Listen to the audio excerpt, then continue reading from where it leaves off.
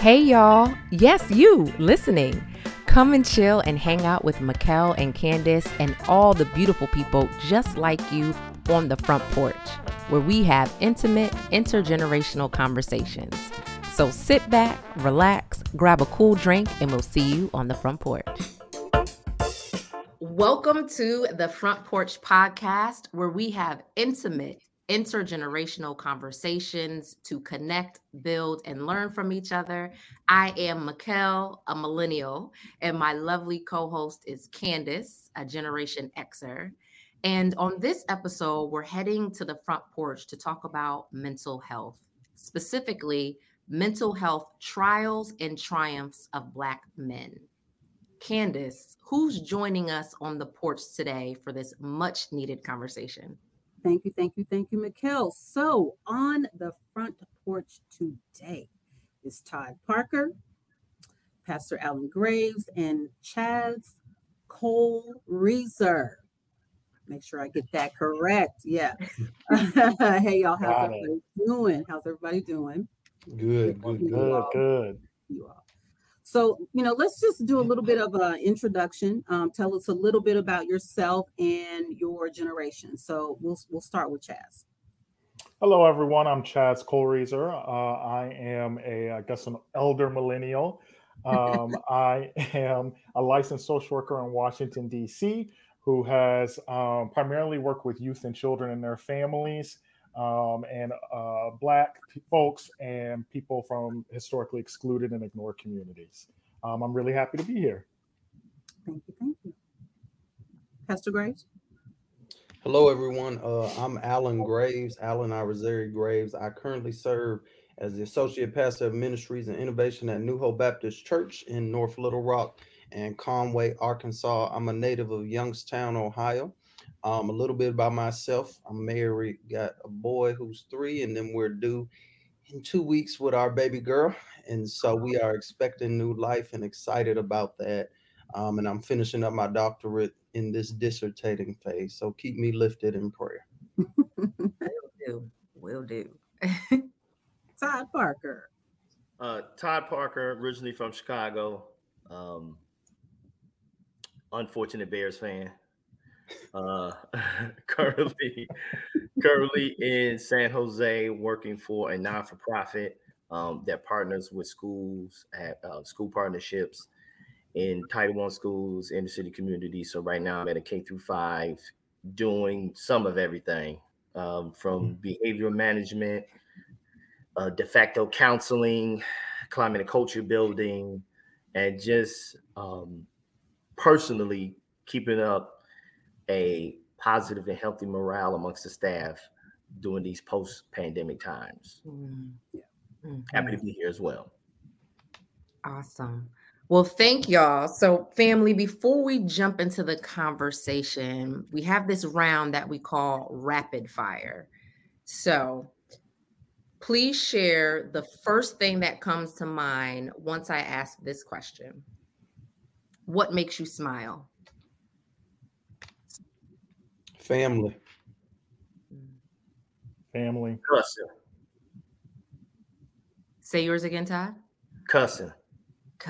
Okay. Makes them smile. Okay. That was the unexpected answer. But honest. But it made us smile. Right. See? How about you, Mikkel? What makes me smile? Seeing other people smile. Legit. It's contagious. Yeah. Mm-hmm.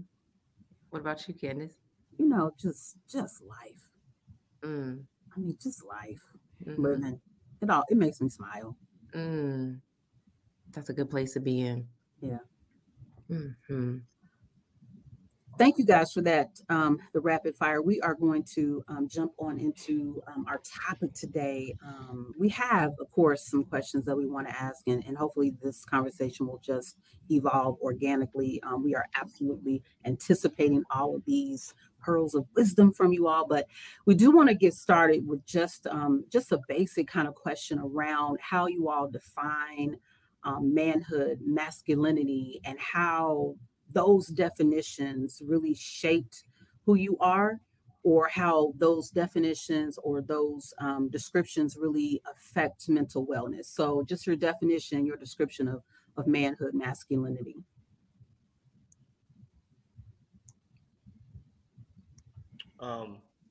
Anybody can.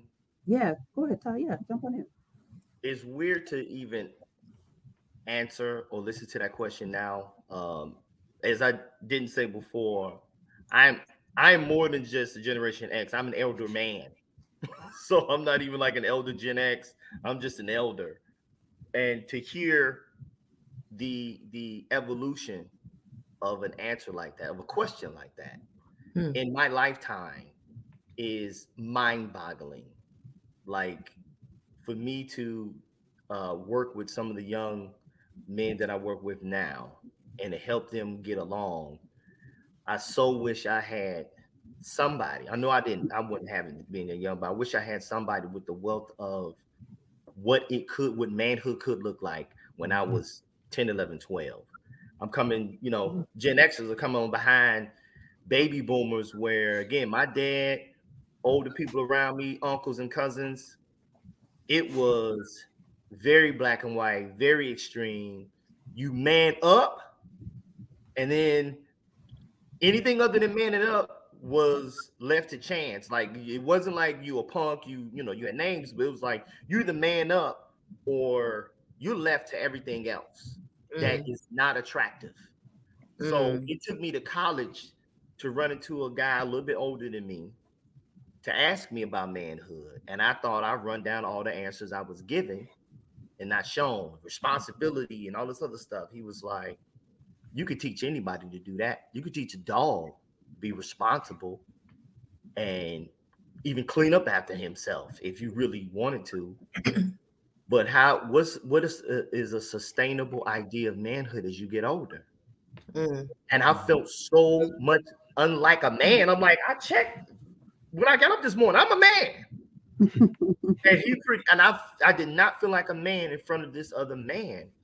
And he finally let me off the hook some weeks later. He was like, a man knows his limitations and capabilities and is man enough to express them. And it hit me like a ton of bricks. And I grew up around all these other men who I thought expressed manhood, responsible, took care of their home, my dad included. Even with some of the stuff being told to me by the men about how to treat women. Some in the better way, some in not the better way. Just I had all this, but no one just gave it to me like that for me to carry on throughout these different generations and these things that are going to test my manhood. And I you know how it is, you never forget a moment, the vivid imagery around that I'm standing in front of this dude and he gave me, something that I thought I already had. Like, I'm 18, I'm a man. No, you're not. So that's how I've always defined it and added little pieces and working with especially young middle school men who's struggling with what their manhood looks like. I give him that same business that dude gave me. His name was Patah. Never forget it.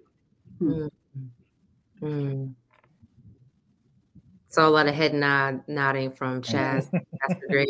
Jump in. I'll jump in. I love that definition. A man knows his limitations as well as his capabilities. I think that's freeing for me myself. As even as a grown man, I'm 31. I'll be 32 on Sunday. So there's just a lot going on. But I feel as though I'm still figuring out what it means to be a man. I grew up in a context in which I didn't have a father. My father was married and had my whole family, me and my three brothers, with my mom while he had a family.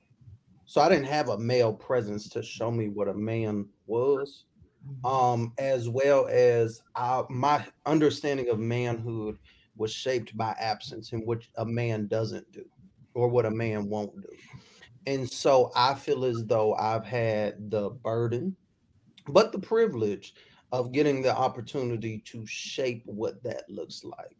because sometimes we inherit things that are toxic and we don't realize it. And so I think it's actually a blessing that I didn't have my biological father as an example to show me what manhood was, because he is not at all a good example of what that looks like. And so I was reading a book by Common, One Day It'll All Make Sense, and he was talking about blackness.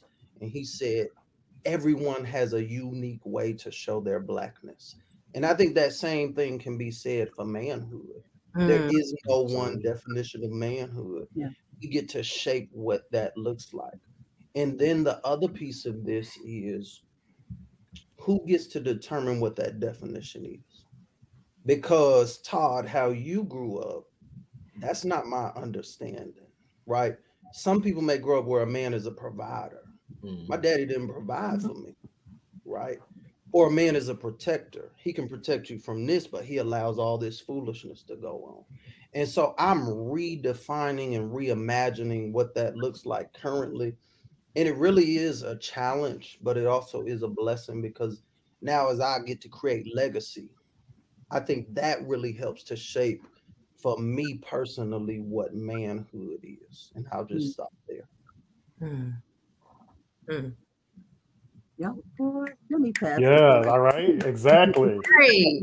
I was amazed with it. Yeah. Let's see why we on the porch and I need me a drink. Nothing wrong with communion. No, no. Chaz, So what do you have to say? What do you add here? yeah, this I'm resonating with both my colleagues have said already, especially the part about having we have the opportunity now to create what manhood looks like for us, or masculinity. So as somebody who is a part of the LGBTQ community, when I was younger, I got real solid, rigid, black and white messages about what masculinity is, what it is to be a man. And I got real good because of safety. I wanted to be safe. I got real good at performing masculinity, what I thought it was, like real good. So now I'm at a point now where I am recreating what that looks like for me, and doing my own research and my own, how do I want to show up?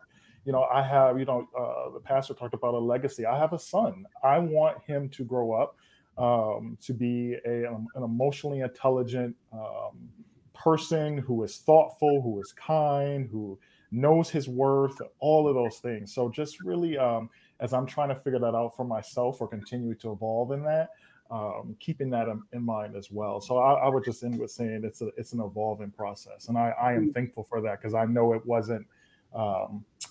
Didn't start like that. If that makes sense. Mm-hmm. Hmm. So powerful. So around this idea that you're leaving us off with on this question, Chaz, around evolution, around this idea of just lived experiences, around just growth, do you all think there is a difference between coping and healing? And how do we embark toward either or both?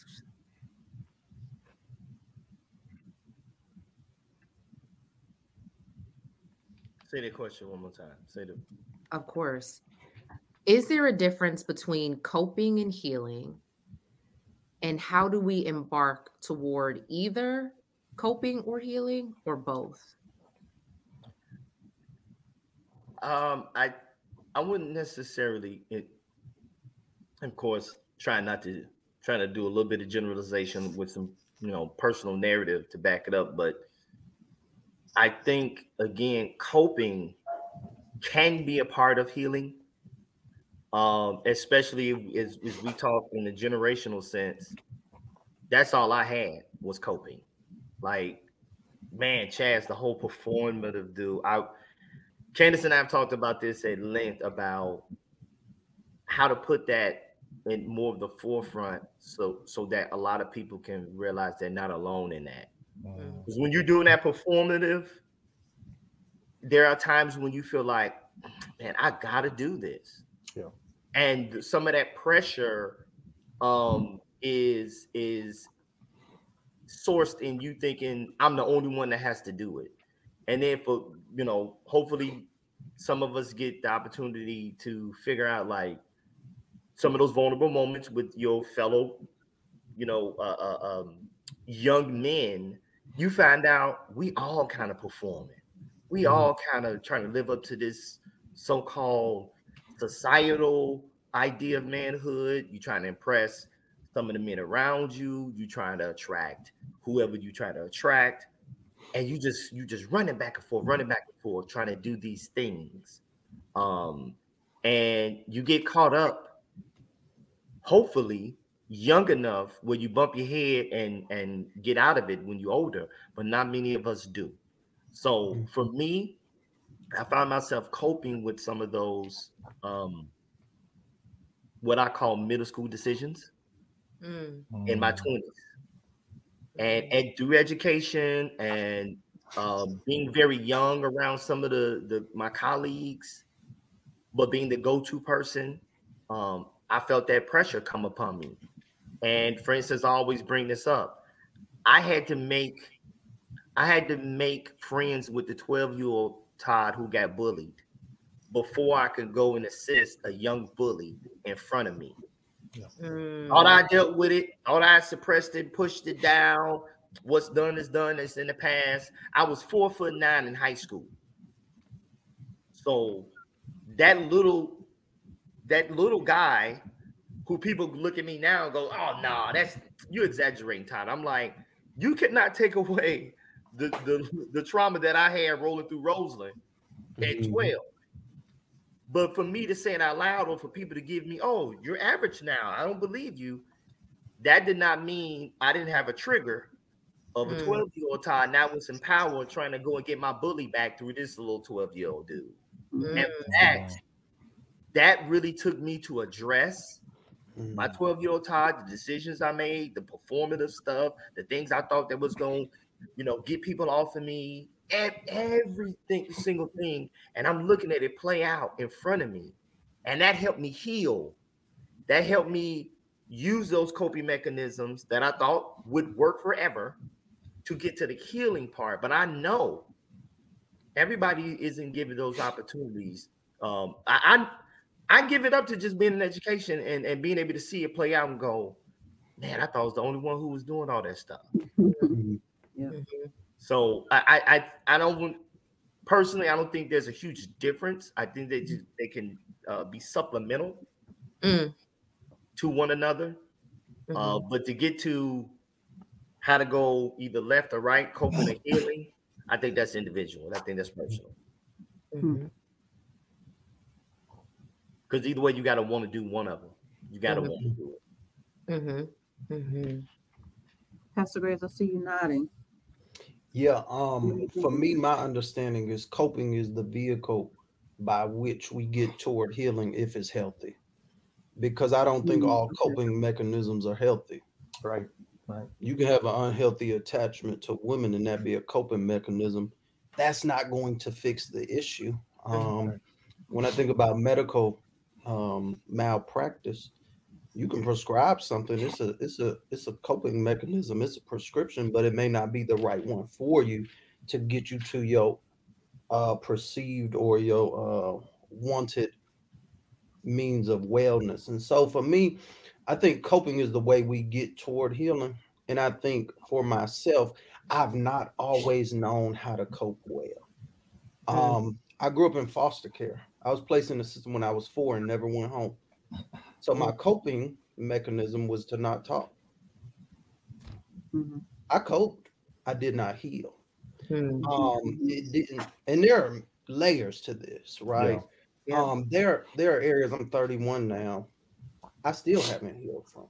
mhm, And so I think we also have to understand that healing looks different for everyone. Mm-hmm. Healing Absolutely. might be everybody coming back together for some folks, but healing might be I'm not talking to them anymore, but I still forgive them. And so mm, I think Yep. once again, we can't have like a monolithic understanding of healing, mhm, right? I was in seminary and I had a conversation with a colleague, and she was like, I just can't believe we have to die. And I said, well, for some people, death is a form of healing. And she couldn't fathom that. However, if you're suffering from cancer and you're in pain, to be taken from this earth is a form of healing if you have that understanding. And so I think for me, coping is the way we get to healing if it's healthy. And I think we have to do a better job as men, particularly, of teaching those we've been tasked with and privileged with caring for how to cope. And that starts with it's okay to cry, young black man. I still pride myself. I don't cry. It don't bother me. That don't mean nothing. It's not healthy. Jesus asked a question to the lady in the Bible. He said, "Do you want to be made well?" The question is, do you want to be made well? If so, you got to cope right. Is that so? The you brought up something that just kind of triggered a thought for me, and that is just the expression of the emotion. How significant is that among Black men in particular, not being able to show those kinds of emotions, or only, I don't know if it's compartmentalizing, or is this a part of like the definition of masculinity and manhood, just not being able to show those kinds of emotions that might make you seem vulnerable? Is it kind of digging through that to say, this is a good thing, and being able to express that you need to release in some of those ways, or even define, the reasons why you're crying? I don't know. Is it what do you guys think? Is it just a part of the process? It again, coming from a perspective of Candace knows this, but there's a difference and I just put a name to it, but we all can see the difference. You get taught things, you learn things, and then there are many things you get schooled. So the formal teachings about whatever, and then you learn it once you apply that teaching, that formal teaching in a, you apply it in an informal way, and you learn from a mistake or two. But then a lot of life lessons that get challenged when an adult or some people older than you say stuff, but then they don't live up to it or don't hold themselves accountable. That's when you get schooled. So, in respect to your question, I had to learn how relative it is to express yourself as a man. And probably the biggest thing I can use is being an athlete. Like, there are certain moments when it's okay, when you put in all the energy and the work for, on your team or whatever, and or your favorite team loses or your favorite player gets hurt, whatever the case may be. So we have our relative ways of expressing our emotion, even if it includes tears. Like, growing up thinking that the most masculine of all of your peer group is the football player, but then they cry in the championship when they lose in the championship game. Like, that's okay. We learn and we get schooled that that's cool. However, if you cry in various other arenas or due to any other situations, that's questionable. And you grow up thinking like, well, when is it okay? Like, I don't play football, but Yeah. I feel the pain of not getting something I desired, um, being let down, rejected. There's a great book. I don't think I'm say the name correctly, but it's a compilation. I think of some psychologists, and it talks about grooming a young boy's emotional intelligence.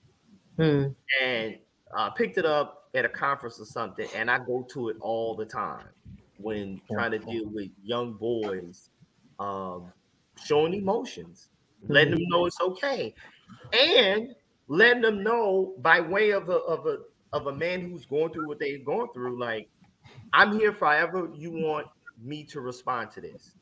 It could be listening, it could be helping to walk through it, it could be showing an embrace. Now I know as an educator, you got to watch that, but sometimes it is whatever they want, however they want to express it. I got to be okay with whichever way, instead of trying to guide them. Hey, that's young men, a man's supposed to. No, you can cry now, but you can't cry tomorrow. Like I Mhm. stay away from any of that stuff that I was given, so they can still get a healthy dose of each, being taught, learning it, and being schooled. Mhm. Okay. Mhm. Okay. Yeah, I'm sorry. Is it okay for me to jump in? Yeah. Of I was going to course. say, Candace, what you had asked earlier, and Todd, what you're saying is really resonating. I'm sitting on my hands here, so I don't like shout out over you all talking, but it is. I think there's some historical context here as well, right? Like Okay. we masculinity and what we're taught about masculinity comes from in my opinion, a dominant culture that doesn't always include us. And it's your stoic, your individualism. I think that big piece is you're an individual, you're always in control of your emotions, you're not vulnerable. And then when you look at images, to take that, I think, Todd, you mentioned being schooled, learning different things and hearing different things. When you look at the media, movies, TV, even now social media, when you see images of Black men, they focus on our bodies and what we look like and the strength and what we can do, physically. They don't focus on our intelligence, let alone our emotional intelligence. So Mhm. there isn't a lot of reinforcement or even examples of that for us to see, to help even see or shift or know what this could look like. So to Todd's point, and to what we're talking about here today, it's certainly important to have many diverse, different options of what men can look like and how men can express those emotions outside of the sometimes rigid framework of masculinity. Okay. Yep. Mhm. And even with some of those images, I'd say round number the last decade that combat with the overwhelming images of what Black, especially let's just talk it, Black masculinity looks like. Mhm. It's still, they still got a ways to go. It's almost like you want to overflood the outlets of Black men getting into therapy, having deep conversations with their boys that don't include the things that we're used to, what manhood like. Black men can have many different conversations other than sports and women. Mhm. Like, Yeah. even to the point where, mid-20s, I'm thinking I've had in-depth conversations with, my Black male counterparts. Mhm. But like you're right, you don't see that in like can I movie drop? Sure. Oh, yeah, of course. Y'all remember Brothers? Absolutely. I was like, Was I that with was Tay full of Diggs? Was Tay Diggs in it? no, that was That was Morris Chestnut, Oh, okay. one of the DL, many Morris Chestnut movies from the 90s. right? Mhm. Mhm. Yeah. Like even going back to like you said, imagery, they all had to look like that. And I Mhm. get it, it's Hollywood, you're trying to sell movie tickets, so sex Right. sells. Right. But like none of these dudes look like me or remind me of the Yeah. average dude. Like Mhm. stop. Yeah. But I figure, okay, I'll wipe that part away if they really get into some things. Mhm. And for me, it was like, Yeah. and and maybe I gave it too much hype because this was on the heels of Waiting to Exhale, and Waiting to Exhale was the woman's anthem of there's some sort of representation for me, and if it's me and my girls or just me alone, and it hit upon a bunch of things, and it was like, okay, all right, the Mhm. brother's coming out, they finna do it. Right. Right. It was Yeah. every ounce of predictable Hollywood black male trope I have ever seen. Right. And Right. it just kind of let me down on what is now being celebrated, like the whole black nerd, the blurred movement. Mhm. And it's like, yeah, like I'm into other things Mhm. other than what the bell curve says black masculinity. Right. Mhm. Right. If I could just bring in the voice of a Gen Zer, and those babies are Gen Z is, I believe they're from 8 years old to 23, I think spans their generation. And there was a Gen Zer, his name is James. He was going to be on today to represent his generation, but his grandmother passed recently. And I had a FaceTime with him, and on his own, he just named that, I've only cried once, and I wanted to cry the other day in the car with my uncle, but I couldn't. And I was like, why? And he was like, I just couldn't. I couldn't let it out. And I was like, well, how do you think you'll go about releasing that? Right? Because it needs to come out. And immediately, speaking of coping, he said, once he gets once he gets his weed, that'll help him be comfortable enough or in the space enough to disown some of his feelings and then get the release that he needs. So just like looping it back to this idea of how you can express your emotions, what is acceptable, who deemed that it was acceptable for how Black men express their emotions, specifically crying, how we cope in unhealthy ways that may not lead you to the destination of healing, and how then that is perpetuated because he's also a father and he also has children, and how that just cycles generationally. And I think we got to be mindful that there's a risk attached to being vulnerable. And everyone cannot be trusted with your vulnerability. Absolutely. I think that's why we have people like Chaz. I'm a pastor. I can't afford to be vulnerable with certain folks because they just can't handle it. Right. It's certain family members. Don't post no pictures. Don't go live. Don't tell folks where I'm at. Because the truth of the matter is everyone can't handle that. But doesn't that perpetuate us suffering in silence, though? I don't think so. I think it forces you to find safe spaces. So I'm intentional about constantly having conversations where I can get that out. I do have 2 counselors because it's certain stuff. I don't need a faith-based perspective. I do this every day. I don't want to go to my preacher counselor. He know my pastor. Even though I know you signed all those papers, it's still no. I need a total. You don't even know me. I'm your client, right? I'm in meetings with this guy. We have to keep that line. And so I think for me, vulnerability is risky. Know who to share with and when to share with them. And then know that not everyone you need to be vulnerable with. So maybe his uncle wasn't the best person to share with. Oh, yeah. But if he had another avenue for which to share, then that's healthy. Because we've seen historically where you share certain stuff and man, you don't hear the end of it. You tell your boys, man, this girl, she told me she ain't like me. Man, you still hearing about it today. Man, you remember she told you your shoes were messed like it's a revolving door. And I think we have to be mindful of that. And we have to point our young people particularly to places of safety. And you get to have a say-so in what safe looks like. Because I grew up, my adopted parents, my dad would have been 90 and my adopted mom is 75. They're old. Ain't no safe spaces. Right. You don't shut doors in their house unless you're using the bathroom or you getting dressed. It's my house. What's going on? Like that kind of thing. And I think that's where we're pushing back and challenging that it's dangerous for some people to be vulnerable. I mean, even thinking about the LGBT community, you can't share that you out with everyone, even in 2023. Absolutely. Yeah. So I think you have to be intentional about finding space and place where you can be safe. Right.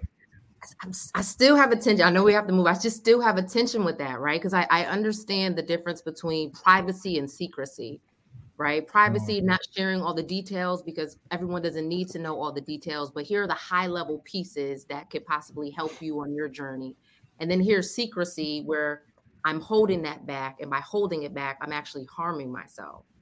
And because the foundation of this country was based on the demasculation of Black men, the raping of Black women, and the selling of Black children, I caution this idea of you can't be vulnerable and it's not safe because this world was never safe for us. So how do we chip away at that so places are safe? Because we know folks of other races or persuasions, or maybe some of us, cry at the drop of a dime, are expressive in front of everybody. But Me, I see it as a weakness if I cry in front of people. Mhm. That's hurting me. Like Mhm. my emotions are safe inside of me and they should be able to be expressed in front of anyone at any time. And that's just my tension there. I hear you, Pastor Yeah. Graves. I feel Well, it's competitive. here's one caveat that I add to it. And definitely not take it away from the anecdote that you gave to what should, could, and would. But safe spaces are made by safe people. Mhm. Mm, So in that car with the young man you said, he knows his uncle without the uncle ever knowing he's being watched for a safe space. mm, So therefore, he knew, nah, I've been watching Unc while Unc ain't even thinking I'm watching him, and I know better. You know, the typical, hey, I'm gonna say on the record as an adult, a parent, or an uncle, or aunt, blah, blah, blah, that everybody's created equal. Don't treat people Hispanic or LGBTQ. Don't treat them differently. Blah blah blah. And again, the schooling is I overhear you on the phone talking to your friend. Yeah. Man, this month. That mm, gets stored, and I go, yep, ain't coming out. Yep, Mm. ain't gonna cry about my girlfriend breaking up with me. Yep. Yeah. Yeah. So mm. I totally agree with you Yeah. and all the historical facts about how we're somewhat programmed. I think going forward, somebody like me in my position as an uncle, I gotta be in the beginning intentional about making the space around me safe for whenever Mm, they say, and I was intentional about meeting up with my nieces and nephew back in Chicago on Zoom, especially when the pandemic hit. So I got a little group with them, and I took you talking about being vulnerable. I was like, I know they finna be like, oh, Queen, this is so lame. Like I thought they was just gonna do it for me. Like, all right, come on, y'all, let's meet with Uncle Todd. But it turned into something. It blew me away. It's so great. I look forward to it, and they look to me as like it's safe for us to talk and have these conversations yeah. with somebody who's been there, done that, and is not going to sugarcoat or patronize us. Yeah. Mm. And now it's much more genuine than the first two meetings, which were intentional. Now I definitely come and say, "Hey guys, just want you to know it's safe here with me." And I, You do not believe Right. Like, I actually, do it's better than not that's that right. I do good. better than Yeah. do that. But Right. I took advantage of those moments when they had questions about some of our family history, some of those Yeah. secrets, as you say, and I go, "All right, y'all, I'm going to take a chance to be vulnerable and tell you why Uncle or Aunt so and so, or Mm. what I did when I was your age, Mm-hmm. and you didn't know." And they Yeah. and but Pastor Graves is saying it like we all have to watch who we can be vulnerable in Yeah. front of. That's Yeah. I'm So compelled. do you all think, and I think you maybe touched on this a little bit, but I just want to hear if there's more to add to this idea that there's definitely some transgenerational traumas that we kind of carry, and how that plays into our mental health wellness, our well-being. Like what are those things that we, generally speaking, that we've got to overcome? Like we got to change the narrative about how we see mental health, mental wellness, the vulnerability, who are we in all of these different spaces and places. Like what is that we might add, or what is that you all can add to that conversation or that thought process about how we actually change those narratives? Mm. Chaz, I see you nodding. Yeah, I had a ton of things popped up. Was actually this is one of the questions that kind of stuck with me. I think you asked like how do we change these spaces, and Todd was talking a little bit about this, or how I do think it is us modeling and showing that we can have these conversations. We're open, or even I don't understand this completely, but I did some research or I watched this show to get this perspective. Even saying that kind of stuff out loud lets other people who are watching and paying attention know, okay, I might could talk to him, I might could talk to her about and follow up about this. I'm gonna see if she or he says this again. Mhm. I think the other piece, when I think about this, the generational pieces, that's real. A lot of the stuff that we've been taught, I think, in my opinion, was to at a certain time to protect us, right? Like we went out to a world that was not always set up for us or had our best interests at heart. You stepped on the wrong side of the track, you could lose your life as a man, or as so I think some of that stuff was set up to protect us. Now, moving forward, I I wish we would learn as a community, as a people, world, that we have more than contribute to contribute than the physical, than the provider, than the Mm, what we can do physically. Our that gives to our community, but also our emotional intelligence, our whole selves.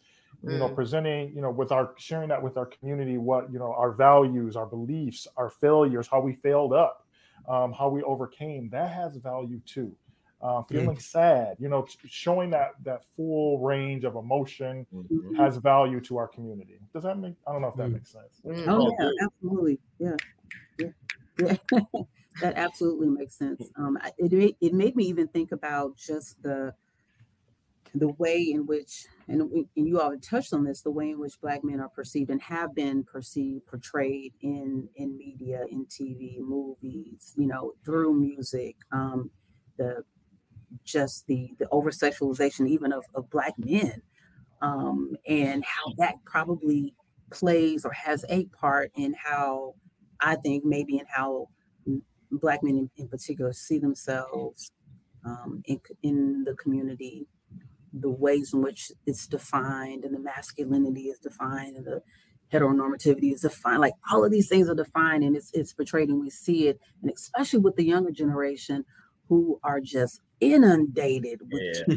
images of whatever celebrity, whatever person, whoever person that they think is the coolest, the best, the most masculine, Yeah. it hype that is the whatever the words are. And mhm, and I just see that play out so often. And it's like, when do we start to break those Mm. cycles and present something that's different, as you said, Chaz, a different image and a different narrative of who we are. One. Yeah, Uh. Oh, go ahead.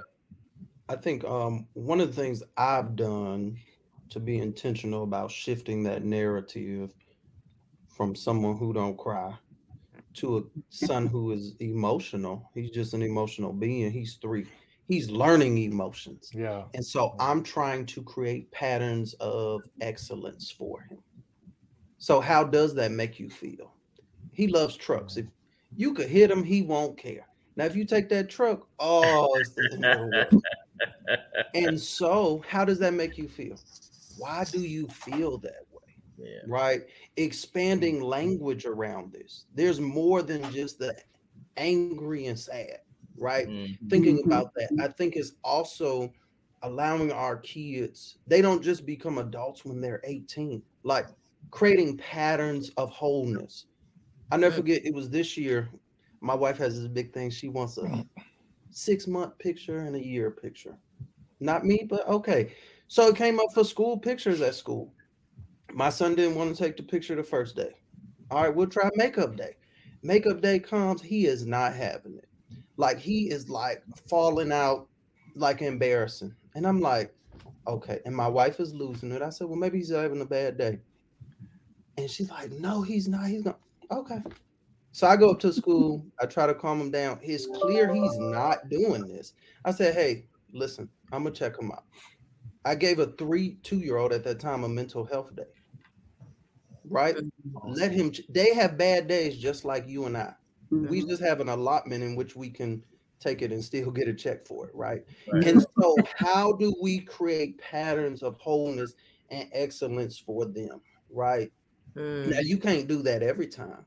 mhm, Some stuff you got to deal Yeah. with, but there are certain elements and areas in which you're having a bad day, and it's okay. You're Yeah. gonna have bad days. Yeah. mm, This is bothering you. You may not even know why, but let's try to figure this out. So that's Yeah. what I've done specifically with my own child, and then also with the young people that I work with. Um, the boy today at court, I was like, "What do you think?" I don't know. I said, "That's okay, but let's try to think about this. So we're meeting on Monday so he can have some time to talk about what he felt, what Mm, could have been, what is his plan to move forward. And we can't rush people into wholeness. I think that's important because mm, it's like the slave master. They trying to beat you to get the job done. And sometimes we don't realize we're putting more pressure on children by trying to rush them into something that they may not be ready for. Absolutely. We Yeah. medicate our children doing that too. And I don't think we want to have that conversation, or we do the opposite and say just pray about it. And I'm a ministry professional, and I believe in the power of prayer, but that's not all. And so it's a more holistic perspective that I think we need to have when we approach mental wellness. And I've been guilty. I think language is important. Mental Absolutely. illness is the language I used until a couple years ago, as if that's a definer of that entirety of that person, but it's not. Right? Mhm. That's your mentally ill uncle. Or we say that's your retarded cousin. You know how we do? They slow. Like mhm. we don't we just that's who they are. But that's not who they are. Looking at the humanity and the inherent dignity of each individual, I think is so important for us. Yeah. And that's just not like for some, I think that's important for all of us. Yeah. Yes. You Absolutely. know what? Segue into the original thing that you asked, Mikhail, is I liken it to how sometimes I have conversations and I say 5x plus 3.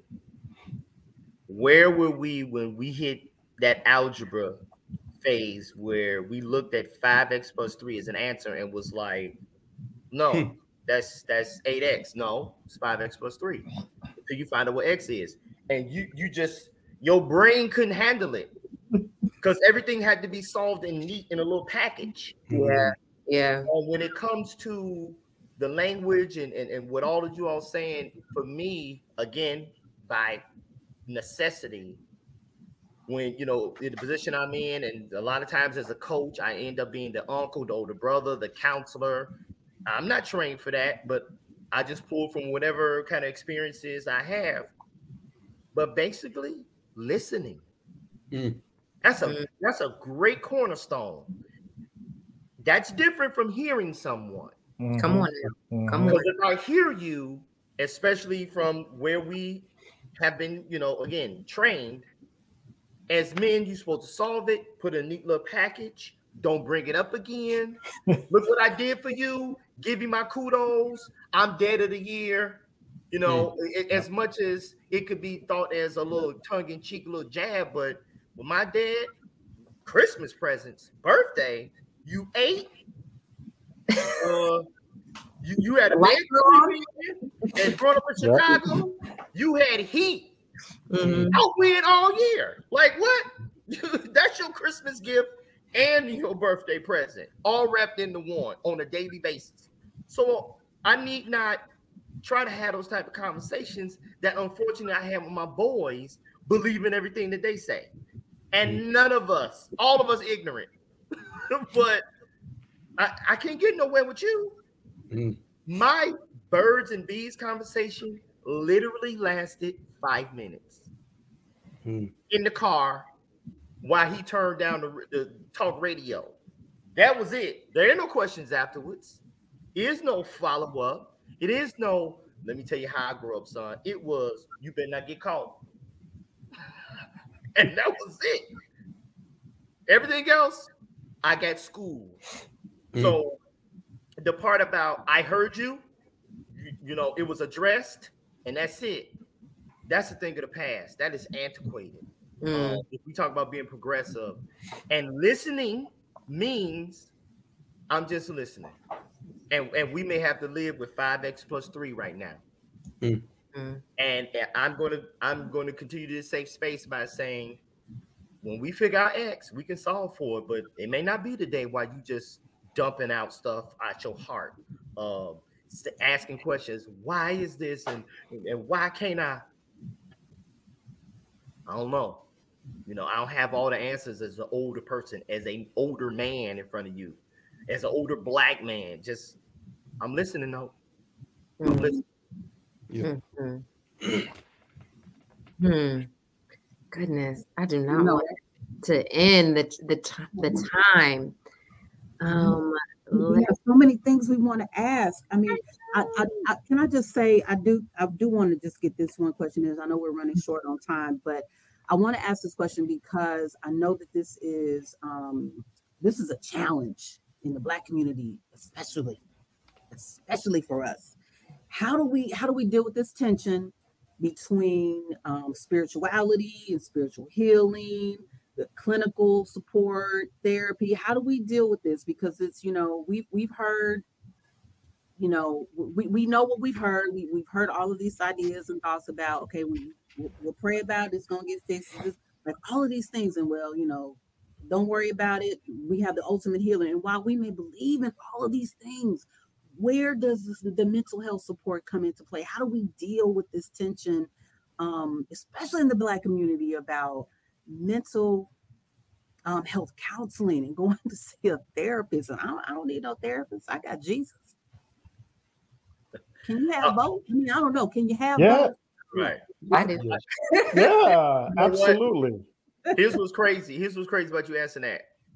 Talking to a colleague, of course, all educators, and she mentioned, well, yeah, Todd, you're so great. I think you're a great addition to our staff and what have you. And we just need more men in education. How do we do that? And think about 25 years ago when this was still a problem, still a travesty on the educational field. And now here we are from the mental health perspective. And I was like, traditionally speaking, education ain't sexy to a young man trying to, think about, I want to make enough money that if a future, I want to have a family, but be able to afford things comfortably.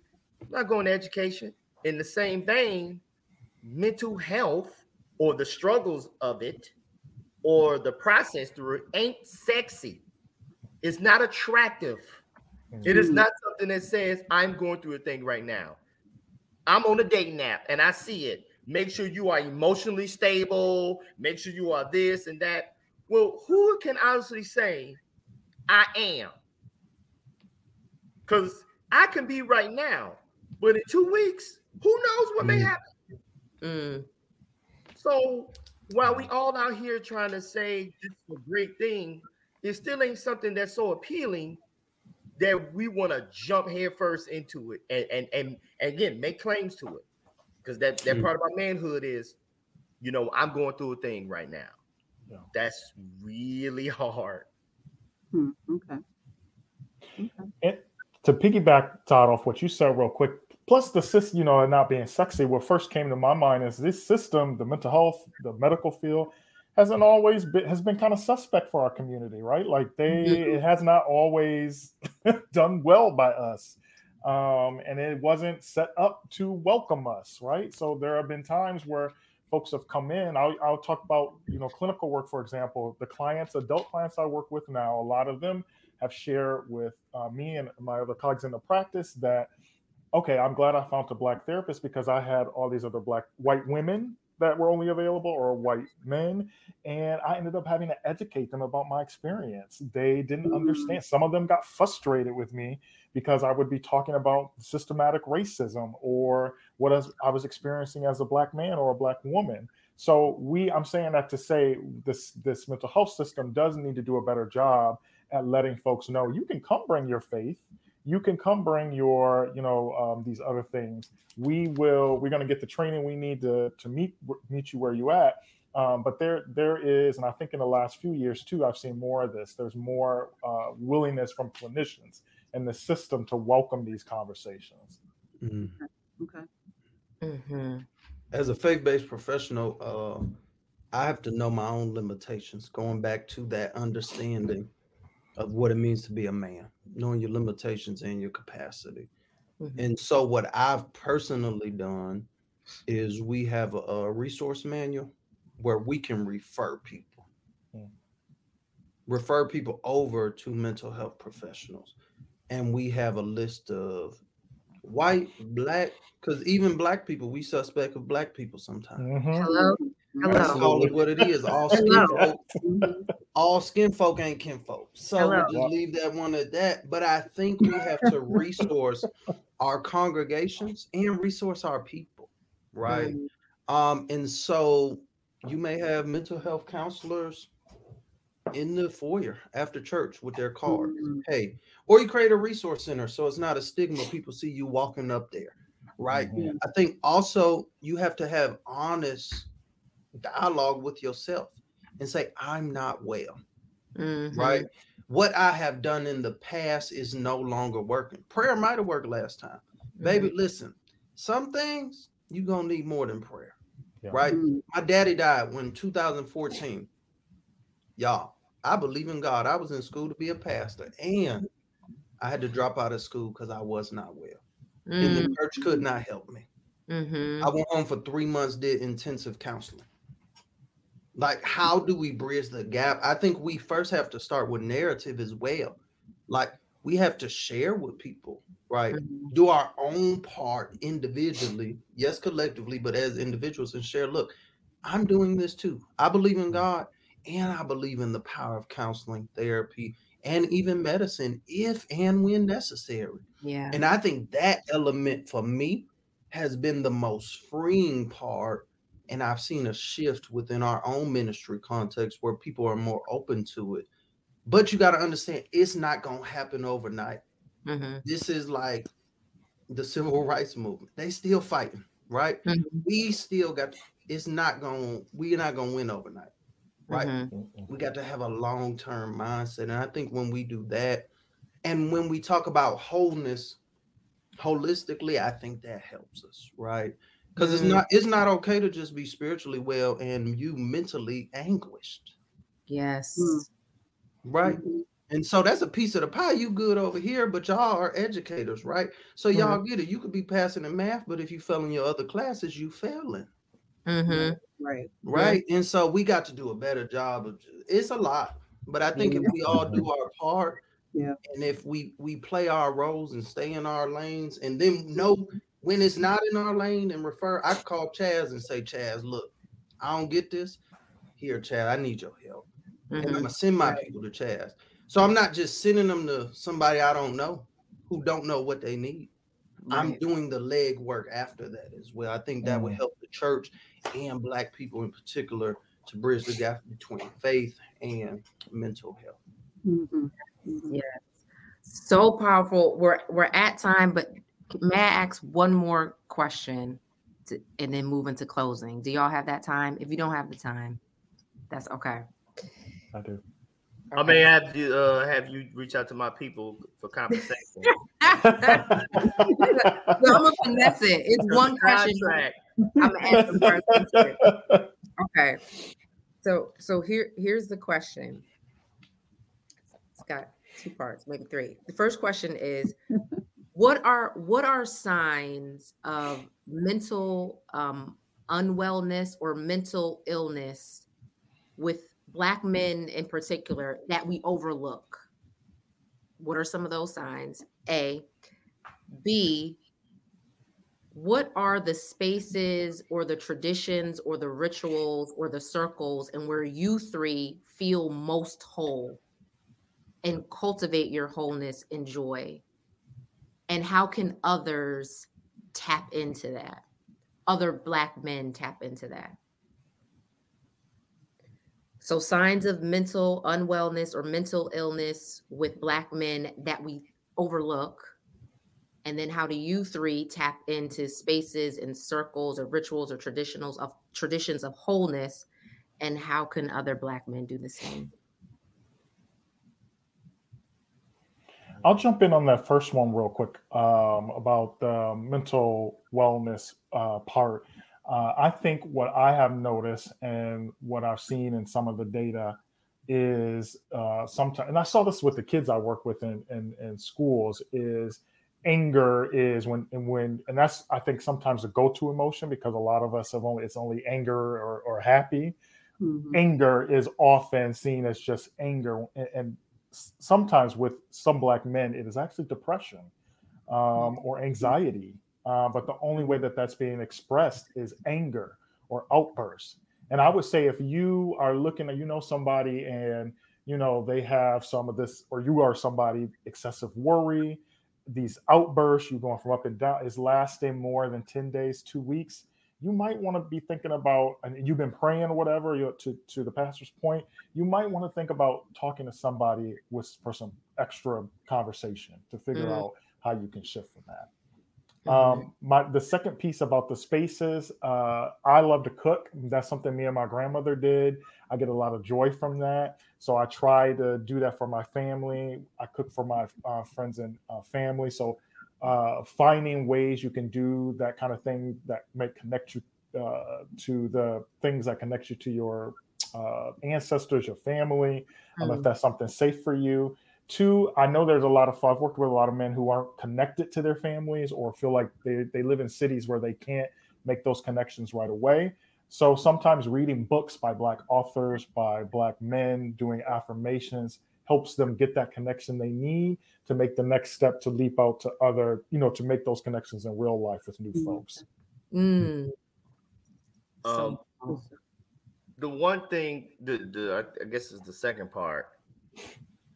If I address that and it trickles out to some of the other ones, you know, me being from Chicago, every summer I'll go back to visit, and I got a good core of guys that we all golf.